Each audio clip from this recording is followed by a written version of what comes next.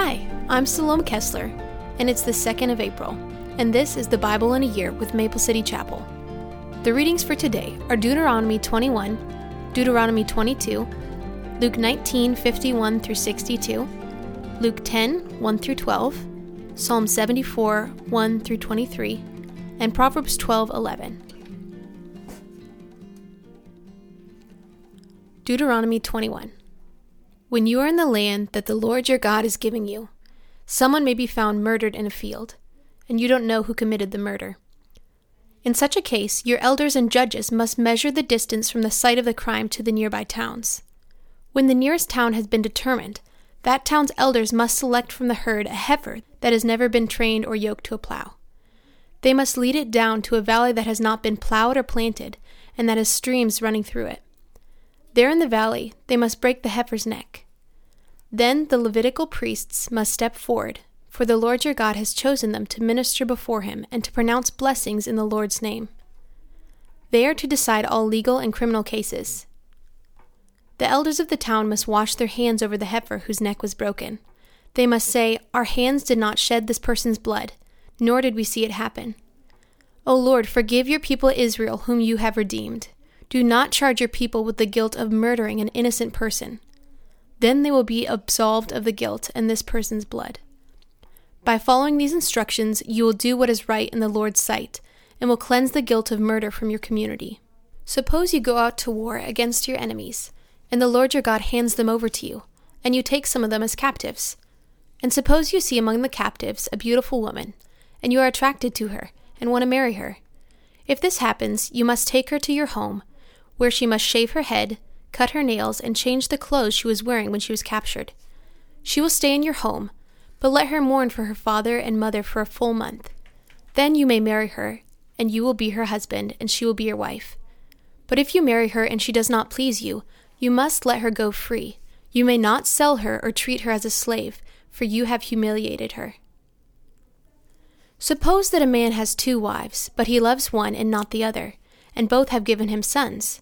And suppose the firstborn son is the son of the wife he does not love.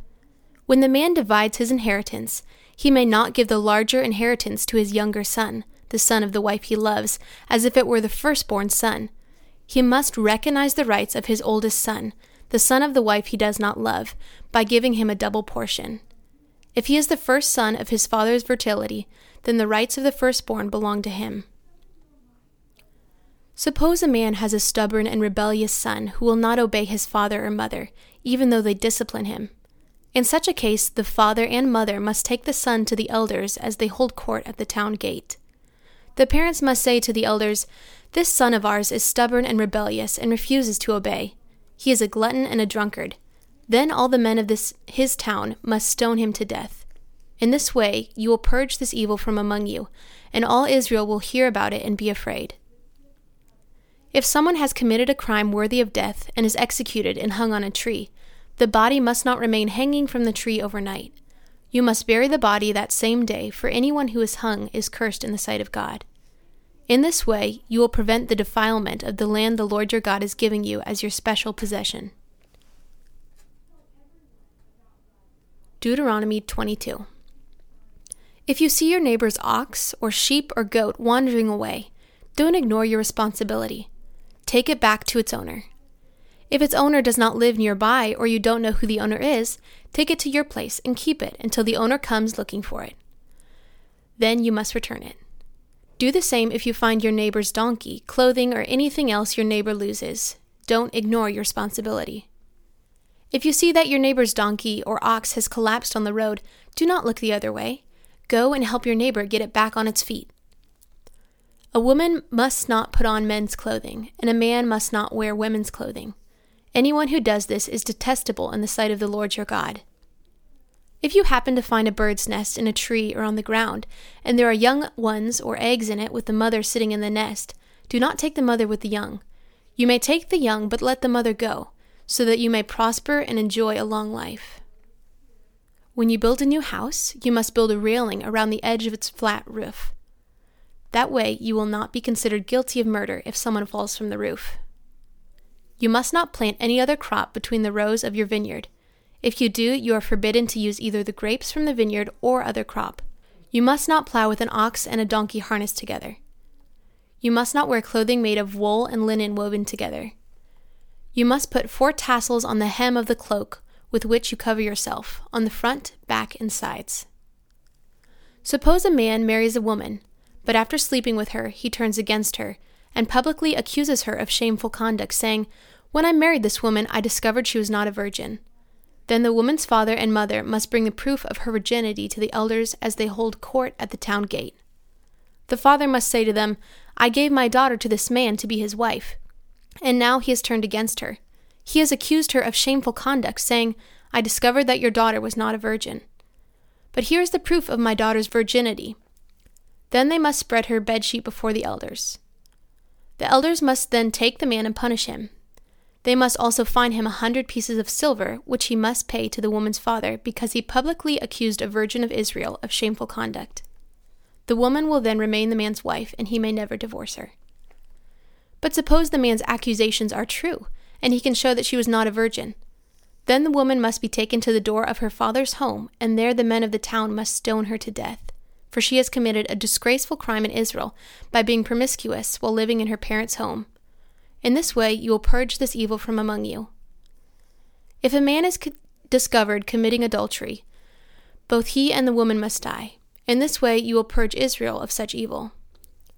Suppose a man meets a young woman, a virgin who is engaged to be married, and has sexual intercourse with her. If this happens within a town, you must take both of them to the gate of that town and stone them to death. The woman is guilty because she did not scream for help. The man must die because he violated another man's wife. In this way, you will purge this evil from among you. But if the man meets the engaged woman out in the country and he rapes her, then only the man must die. Do nothing to the young woman. She has committed no crime worthy of death. She is as innocent as a murder victim. Since the man raped her out in the country, it must be assumed that she screamed, but there was no one to rescue her. Suppose a man has intercourse with a young woman who is a virgin, but is not engaged to be married. If they are discovered, he must pay her father 50 pieces of silver. Then he must marry the young woman, because he violated her, and he may never divorce her as long as he lives. A man may not marry his father's former wife, for this would violate his father. Luke 9:51. As the time drew near for him to ascend to heaven, Jesus resolutely set out for Jerusalem. He sent messengers ahead to a Samaritan village to prepare his arrival. But the people at the village did not welcome Jesus because he was on his way to Jerusalem. When James and John saw this, they said to Jesus, "Lord, should we call down fire from heaven to burn them up?" But Jesus turned and rebuked them. So they went on to another village. As they were walking along, someone said to Jesus, "I will follow you wherever you go." But Jesus replied, "Foxes have dens to live in, and birds have nests, but the Son of Man has no place even to lay his head." He said to another person, "Come and follow me." The man agreed, but he said, "Lord, first let me return home and bury my father." But Jesus told him, "Let the spiritually dead bury their own dead. Your duty is to go and preach about the kingdom of God." Another said, "Yes, Lord, I will follow you, but first let me say goodbye to my family." But Jesus told him, "Anyone who puts a hand to the plow and then looks back is not fit for the kingdom of God." Luke 10. The Lord now chose 72 other disciples and sent them ahead in pairs to all the towns and places he planned to visit. These were his instructions to them. "The harvest is great, but the workers are few. So pray the Lord who is in charge of the harvest. Ask him to send more workers into his field. Now go and remember that I am sending you out as lambs among wolves. Don't take any money with you, nor a traveler's bag, nor an extra pair of sandals, and don't stop to greet anyone on the road. Whenever you enter someone's home, first say, 'May God's peace be on this house.' And if those who live there are peaceful, the blessing will stand. If they are not, the blessing will return to you. Don't move around from home to home. Stay in one place, eating and drinking what is provided. Don't hesitate to accept hospitality, because those who work deserve their pay. If you enter a town and it welcomes you, eat whatever is set before you. Heal the sick and tell them, 'The kingdom of God is drawing near you now.' But if a town refuses to welcome you, go out into its street and say, We wipe even the dust of your town from our feet to show that we have abandoned you to your fate. And know this, the kingdom of God is near. I assure you, even wicked Sodom will be better off than such a town on Judgment Day. Psalm 74. O God, why have you rejected us so long? Why is your anger so intense against the sheep of your own pasture? Remember that we are the people you chose long ago, the tribe you redeemed as your own special possession. And remember Jerusalem, your home here on earth. Walk through the awful ruins of this city. See how the enemy has destroyed your sanctuary. There your enemies shouted their victorious battle cries. There they set up their battle standards. They swung their axes like woodcutters in a forest. With axes and picks, they smashed the carved paneling. They burned your sanctuary to the ground. They defiled the place that bears your name. Then they thought, let's destroy everything. So they burned down all the places where God was worshipped. We no longer see your miraculous signs. All the prophets are gone, and no one can tell us when it will end. How long, O God, will you allow our enemies to insult you? Will you let them dishonor your name forever? Why do you hold back your strong right hand? Unleash your powerful fists and destroy them. You, O God, are my king from ages past, bringing salvation to the earth. You split the sea by your strength and smashed the heads of the sea monsters. You crushed the heads of Leviathan and let the desert animals eat him. You caused the springs and streams to gush forth, and you dried up rivers that never run dry. Both day and night belong to you. You made the starlight and the sun. You set the boundaries of the earth, and you made both summer and winter. See how these enemies insult you, Lord. A foolish nation has dishonored your name. Don't let these wild beasts destroy your turtle doves. Don't forget your suffering people forever. Remember your covenant promises, for the land is full of darkness and violence. Don't let the downtrodden be humiliated again. Instead, let the poor and needy praise your name. Arise, O God, and defend your cause. Remember how these fools insult you all day long. Don't overlook what your enemies have said or their growing uproar.